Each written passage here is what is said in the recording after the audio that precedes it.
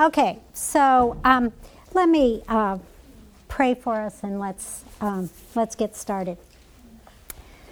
Father, thank you for your care for Margaret, and thank you for the quick response that she got. We pray that you would give her peace. We pray that you would be her good shepherd that leads her through this, and that she would be just calmed by your presence. And we pray for her complete healing. And Lord, we pray as we look at this passage today, we pray that you would just show us yourself. Father, would you guard my heart and mind in Christ Jesus, and would you give me clarity, Lord, and Lord, take away all the things that are in my heart and mind that are troubling, and just let me, Lord, let me keep my eyes on you. And I pray these things in Christ's name. Amen. Okay, so this is a great chapter. I mean, it's a great thing to be studying about the Good Shepherd. I mean, how much could we want but to study about that? But one of the things that, as I was reading and as I read commentaries, as I studied, one of the things that I really became convinced about is that we can't understand the fullness of what's happening in chapter 10 unless we go to chapter 9. And so part of the problem of that is that I think the teaching in chapter 10, we have to say it has its seed in chapter 9. And so that creates a problem for us. And here's the problem that it creates. Let's see, it was November 18th that we looked at chapter 9. And so even though Kelly did a beautiful job teaching on that, well, in between we had the holidays. And I don't know about you, but I've got so many cobwebs in my head that I just need to have those cleared. So here's what I decided to do. As you see on that pathetic outline that I gave you, really, if you can follow that outline, I'm going to give you an award because it's really, really general. But anyway, it's what you have. Maybe it'll keep you seeing where I'm going. But anyway, so what we're going to do is we're going to first look at chapter 9. And what I'm going to do is I'm going to try to give a brief overview, and I'm going to do that as quickly as I can. But what that means is that it's going to limit what we can cover in chapter 10. So we're going to get through verse 18 of chapter 10. That's all we're going to get to. And I told your leaders that, and so I hope you had a chance to look at some of the other. But here, let me just tell you my goal, and I think I wrote it on that pathetic outline, is that we would see Jesus as our good shepherd, and that we would see how much we need to follow him. We would see how much we need to listen to him and obey him, because he is our good shepherd. So that's going to be our big goal. Okay, and the truths that we're about to learn are not new truths to us, but they're simple truths, and yet they're as deep as the ocean.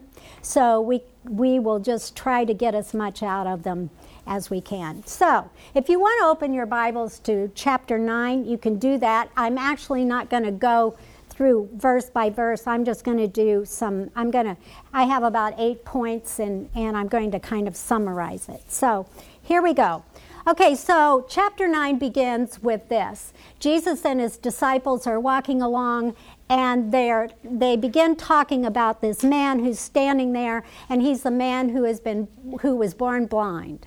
And they obviously know something about him, but anyway, out of that conversation, a question arises from the disciples. And the question is this: who sinned, this man or his parents? Now, as we've seen in the past, that was a common belief, that there was a direct relationship between sin and sickness. And we're going to see that repeated in just a minute. But Jesus rejects such a direct connection, but what's interesting is he surprises us with a different answer. He says, neither sinned, neither the parents nor the son. That wasn't what caused the blindness. He says his blindness is so that the works of God might be displayed in him. Isn't that an interesting answer? In other words, what Jesus is saying, it is for glory and not because of sin. Now, I have to make a parenthesis and say, well, does that give us permission to say then that the man was blind for this very purpose, that the works of God might be shown in him? I don't know that we have permission to say that, but there's that indication. I don't know if we have permission to go that far, but we can at least say that one of the reasons he was born blind is so that the works of God might be displayed in him. Okay, so the next thing, right after that, Jesus then turns to his disciples and he speaks to them of the importance of doing God's work while it's still day. And what that means when he says while it's still day, it means while Jesus is still with the disciples, and then he says, because night is coming. Okay, so what Jesus is saying, and then he says, as long as I am in the world, I am the light of the world. Now we know, we've studied, and it says that Jesus came because the world's dark, and he is the light of the world. And so he has come, and he says, as long as I'm in the world, then I am the light of the world. In other words, time is pressing on him, and we're going to see that this is just about the end of his public ministry. The next thing we're going to see is the raising of Lazarus, and then everything else is going to be leading up to his death. So night is coming, and Jesus sees this pressing of time, and he wants to bring as much light as he can. And one way that he's going to do that is he's going to do it by healing the blind man. So after he heals the blind man, and then a big problem arises, because the problem is this: he healed on the Sabbath. And we've had that experience before. And so all the people see that this man has been healed, and they're amazed, and yet they don't quite know how to understand it. And then there are other people who don't believe this is the man who was blind all of his life. And so all these questions arise. So they bring the man who is healed to the Pharisees. And the Pharisees begin to question him, and they want to know how he received his sight. And so he tells them, says that the man called Jesus, he took mud and he made a salve and he put it on my eyes, and then he told me to go and wash it off, and after I did, I could see. Well, that's another big problem, because not only did Jesus heal, but then there was extra work that was involved in it, and now the Pharisees are really upset. And so what do they say? They at once tell the man who was born blind, they said, listen, the man who healed you is a sinner because he did not keep the Sabbath. Even though here stands a man healed from the day he was born, and he has been healed, but now their focus is on Jesus being a sinner because he healed on the Sabbath. Okay, so now a division arises. And what we're going to see is this division is going to keep going on, and we're going to keep seeing division. What was the division that was being caused? There was a question that arises: how can a man who is a sinner do such signs? Okay, so the Pharisees are saying, doesn't matter what sign he did, he's a sinner because he healed on the Sabbath. Other people are saying, well, wait a minute, how can he be a sinner when he does a sign like this? So then the blind man's parents are called, because the Pharisees still don't believe Jesus healed this man. And the parents come and they say, well, this is our son, and he was born blind, but we don't know how he was healed. Ask him. And the passage says they were afraid that they would be thrown out of the synagogue. So since the parents won't ask, the Pharisees call the blind man again. And here's what they say to him. They say, give glory to God. We know this man is a sinner. So the man answers. And just before that, they say, look, we know that God spoke to Moses. So we know what's right and what's wrong. God spoke to Moses. And they say, we don't even know where Jesus came from. Okay, so the man answers and he says, this is an amazing thing. You do not know where Jesus came from, and yet he opened my eyes. And then the blind man went on and he says, God does not listen to sinners, but if anyone is a worshiper of God and does his will, God listens. And then the man says, Never since the world began has it been heard that anyone opened the eyes of a man born blind. If this man were not from God, he could do nothing. Now, this is an amazing statement from this man who has been a beggar all of his life. But you see, he's giving glory to God. He is saying, this must be from God. Who could heal me but someone who is from God? And he gives glory to God. But you see, that does not fit the paradigm of the Pharisees. And they're livid. They are livid. And here's their answer. Listen to what their answer was. You were born in utter sin. You were born in utter sin, and you would teach us. That's what they say. So they're referring back to his blindness. He must have been born in sin. And now they say, and you dare to teach us? We who are righteous is what they're saying, and you dare to teach us. And they cast him out. Okay, so then we come to this. This is the beautiful part. When Jesus hears the man has been cast out, then he seeks out this man, and he comes to him, and he asks him, and he says, do you believe in the Son of Man? And his answer is, who is he, sir, that I may believe in him? And Jesus says to the man, he says, you have seen him, and it is he who is speaking to you. And the man said, I believe, and he worshiped him. Okay, so the man has been blind. He has been healed physically, but that work had more effect on him than just being healed physically, because now he sees spiritually. So we're going to just stand back from this and look. And this is all in hindsight. We haven't gotten to chapter 10 yet. But if we stand back and look, we can begin to see what's happening here. Because what is Jesus doing? Well, he's being the good shepherd, is he not? He is coming to seek his sheep. He comes to care for this man, and he calls him by name. And he has come to lead him out and to take him into the Lord's pasture. He's come to lead him away from the thieves and the robbers and into the green pastures of the Lord. And what is unfolding here is the division between the Pharisees and the leaders and those who follow them, and Jesus and those who follow him. And Jesus then closes out this passage by drawing a line in the sand.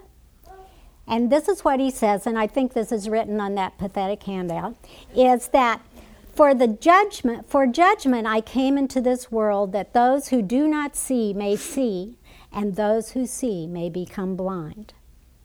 Now the Pharisees heard this. That's kind of a statement you don't quite understand what's being said. But the Pharisees heard these things, and they said, this is what they heard. And so you are saying that we are also blind? We, the Pharisees, are also blind? And Jesus said to them, well, actually, you would have no guilt. But now that you say we see, your guilt remains.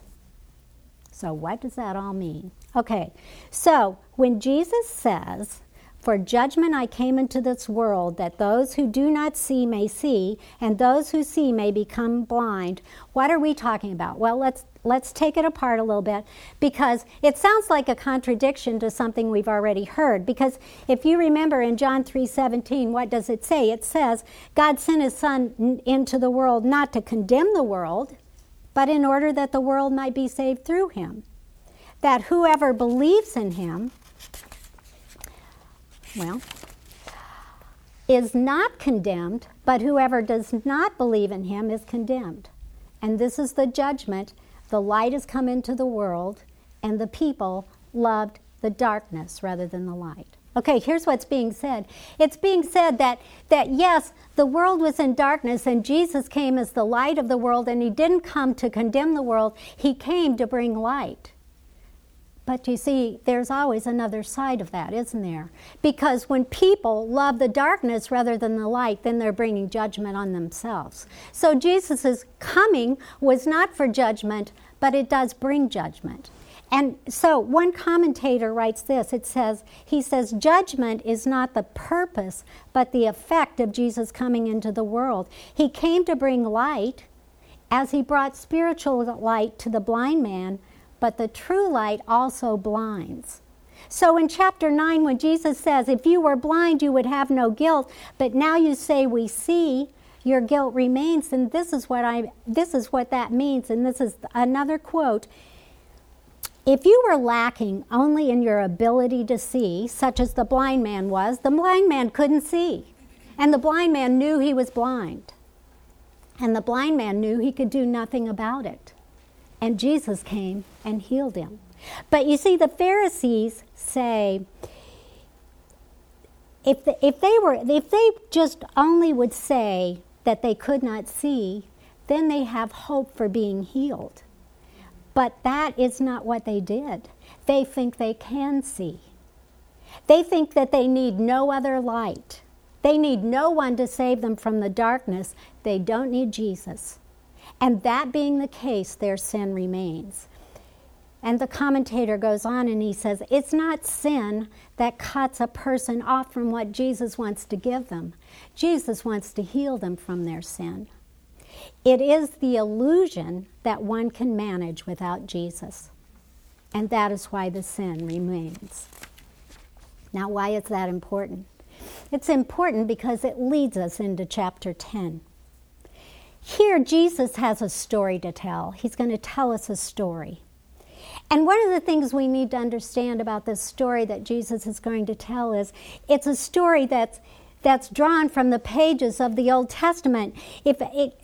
That when Jesus tells his story, it's being informed by what? All of the things that are written in the Old Testament, such as when we looked at Ezekiel 34. Because there it's about shepherds who abuse and destroy their sheep. They slaughter them, they clothe themselves with their wool, and they do not care for them. But it's also about good shepherds. It's about good shepherds. It's about the Lord being our shepherd. And so it's about the Lord caring. It's about the Lord saving his sheep. It's about the Lord leading his sheep. But now there's something different as Jesus tells this parable in this time. And that is that the good shepherd is standing right there in their midst. And not only that, beside him stand some of those robbers and thieves, and those who follow them. And beside him also stand some of the sheep of his pasture. And so Jesus is going to tell them a story. And he's going to tell them a story that they need to hear. And he's going to try to make them understand. It's a beautiful story. It's a story of hope and of goodness, of grace. But you see, it's also a story of this other side. It's a story of judgment and darkness and false prophets and false shepherds and uncared for sheep. And it's a story of sacrifice, and it's a story of love, and it's a story of redemption. And so Jesus begins his story. And he begins it with this. He says, truly, truly, I say to you. And remember, when Jesus says that, it is listen up. Listen, I've got something important to tell you. And so here is the thing that we need to remember. This may be on that same sheet. The thing that we need to remember is this. We need to know who we are, and who we are is always defined by our relationship with the Good Shepherd. Who will you follow? To whom will you listen? And so, if our relationship, this means a relationship, good or bad, it's always defined by who you're good. What is your relationship to the Good Shepherd? Okay, one more introductory comment, and then we're going to look real quickly at these. But in order to understand the allegory that Jesus is about to take us through, here's how I want you to understand it, and I think this may be helpful. It's like we were looking through a camera and we had this picture of a mountain in view. And so the first thing that we do is we take a picture of its setting, and we're standing back and we want to get the full picture of that mountain. And that's what happens in verses 1 through 6. And then we adjust the lens a little bit, and we focus in a lens a little bit, and we focus in a little closer, and that's what we're going to see in chapter 7. In verses 7 through 10. And yet, we're going to see, and each time we're going to see a little bit more. We're going to see the same things, but we're going to add to it too. And then finally, we're going to move in closer and see much more detail, and that's what we're going to find in verses 11 through 18. Okay, so the first thing, I'm going to read verses 1 through 6. Truly, truly, I say to you, he who does not enter the sheepfold by the door, but climbs in by another way, that man is a thief and a robber. But he who enters by the door is the sheep of the shepherd, and to him the gatekeeper opens. The sheep hear his voice, and he calls his own sheep by name, and he leads them out. And when he has brought out all his own, he goes before them, and the sheep follow him, and they know his voice. And a stranger they will not follow, but they will flee from him, for they do not know the voice of the strangers. And then it says this figure of speech Jesus used with them, but they did not understand what he was saying. Okay, so I'm just going to make a few points about this. What is going on here? Okay, we're looking at the mountain from a distance, so we're going to get a big picture. Okay, so this is what Jesus is telling us about. He kind of introduces everyone who's standing there. He talks about the thieves and robbers. He talks about the sheep and all of these things. He's going to talk about all these characters. And so here's what he's telling us. First of all, let's talk about the sheepfold that we have. We're going to talk about two kinds of sheepfolds. The first one is this kind of shared sheepfold, and this is in more of a populated area where several shepherds would bring their sheep at night, and they would put them in this sheepfold, and they would be protected there. Okay, so there would be a gatekeeper who would watch over them by night. And this gatekeeper would be paid. And then in the morning, the shepherd would come.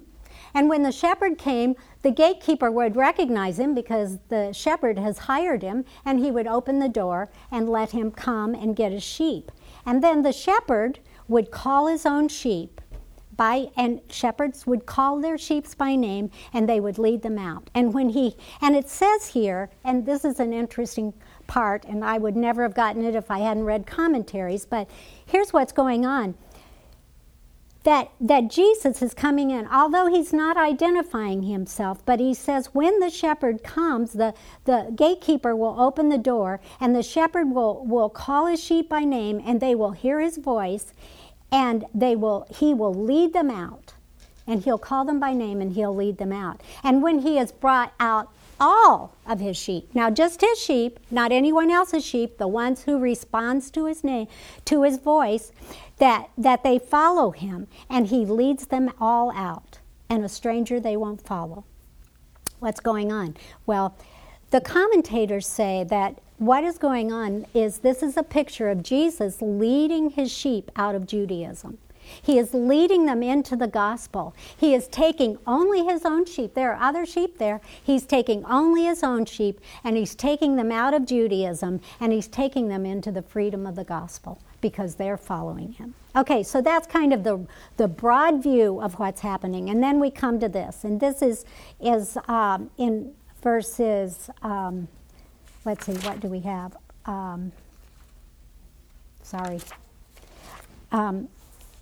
It's 1 through 10. It's 6 through 10. 7 through 10. So Jesus again said to them, Truly, truly, I say to you, I am the door of the sheep, and all who came before me are thieves and robbers. But the sheep did not listen to them. I am the door, and if anyone enters by me, he will be saved and will go in and out and find pasture. The thief comes only to steal and to kill and destroy. I came that they may have, my sheep may have life and have it abundantly. Okay, so we're talking here about a different kind of sheepfold. This is one that only the shepherd has. He doesn't share it with anyone else. And here's the thing. When Jesus talks about being the door, that means he's still the good shepherd, but now he's the door. He's the one who guards the door. He's the one who decides who comes in and when a sheep come and go out. And that's the picture here, is that Jesus will not let anyone in who shouldn't be in. But it also means is that if anyone is going to come in through the door, if Jesus lets anyone in through the door, if anyone wants to come in through the door, then he will be saved. That's what it says. And he will be saved, and he'll be able to go out and come in and find green pastures. And he says, there are others who are going to come in another way and try to take you away, but no, the only way to enter in is through me. And then what he says is, and I have come to give you abundant life. Abundant life. What does that mean? It means he's come to give them the gospel and all the blessings of the gospel. But even more than that, it is that idea of shalom. He's come to give them everything good that they need. And so that's the last one, the second one. And now the last, and we'll go real quickly through this. But okay, so then we come to this one, and we're moving in, and we're getting a close look up. And this is as close as we can get the camera, and this is what Jesus is saying. I am the good shepherd, and the good shepherd lays down his life for the sheep. We're going to hear that 3 times in this verse. The good shepherd lays down his life for his sheep. He who is a hired hand and not a shepherd, who does not own the sheep, sees a wolf coming and leaves the sheep, and he flees, and the wolf snatches them and scatters them. He flees because he is a hired hand and he cares nothing for the sheep. But I am the good shepherd, and I know my own, and my own know me, just as the Father knows me, and I know the Father. And I lay down my life for the sheep. And I have other sheep that are not of this fold, and I must bring them in also. And they will listen to my voice, so there will be one flock and one shepherd. And for this reason the Father loves me. No one takes... for he loves me because I lay down my life that I may take it up again. I have authority to lay it down, and I have authority to take it up again. Okay, so just real quickly, and I've got to run through this because of time, but here Jesus is saying, I am the good shepherd, and he's drawing a distinction between him and the hired man.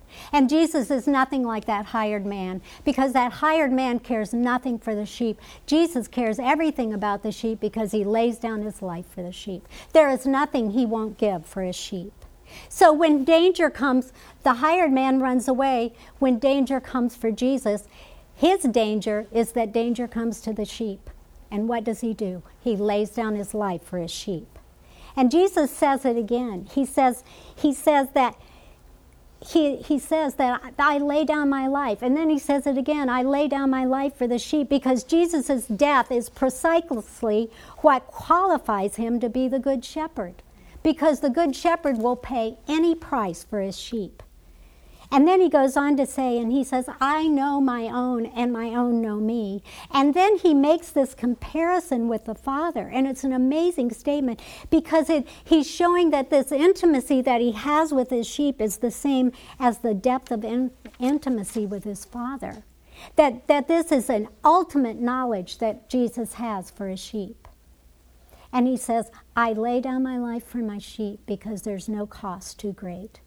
And then Jesus talks about the fold, that he has other sheep and another fold, and he's going to bring them in, and they're going to be one flock and one shepherd. And just quickly, I'm sure you probably talked about this in your group, but this is the bringing in of the Gentiles. This is Jesus pointing us ahead to when the church comes, and he's showing that Jesus is having the sheep, and he's leading them out of Judaism, but he's also leading them out of paganism.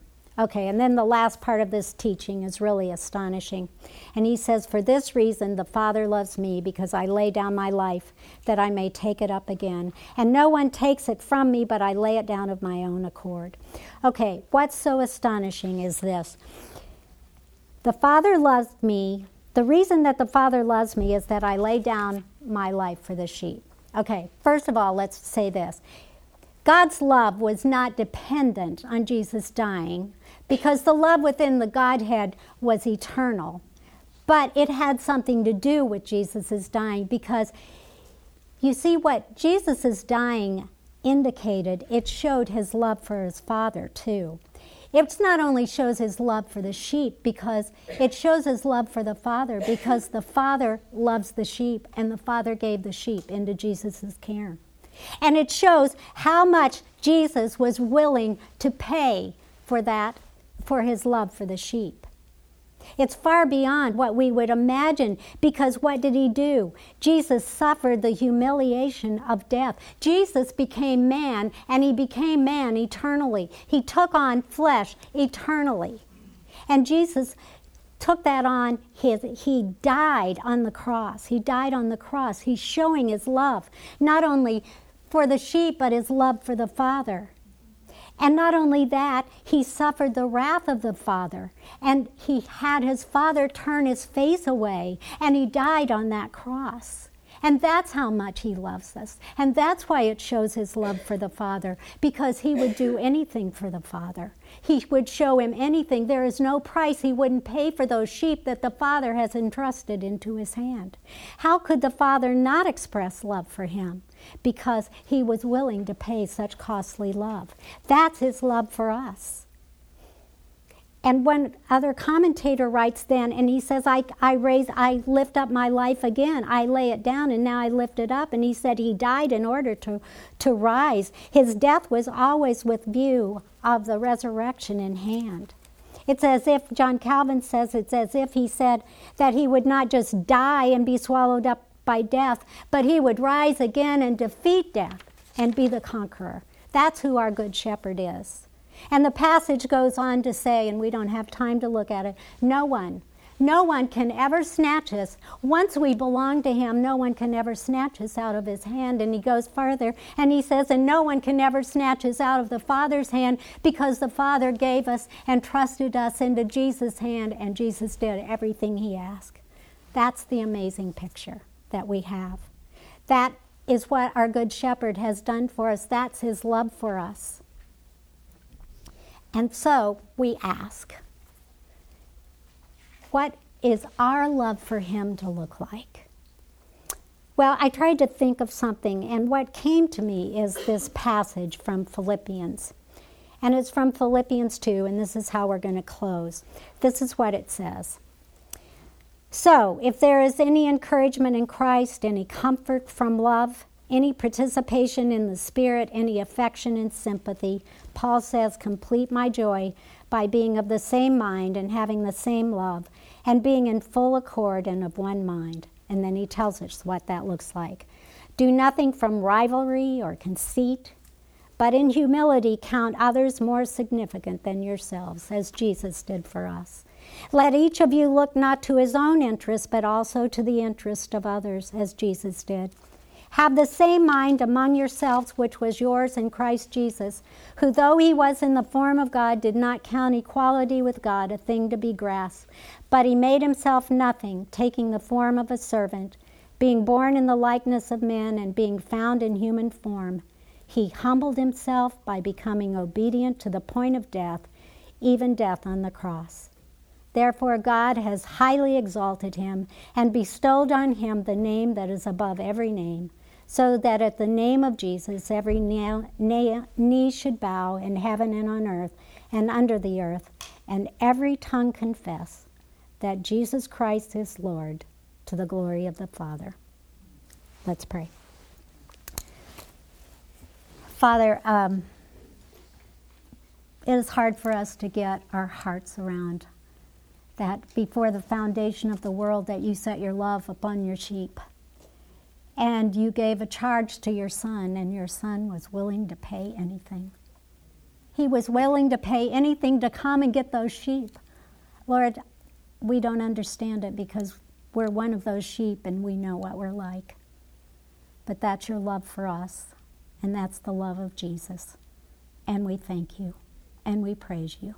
In Christ's name, amen.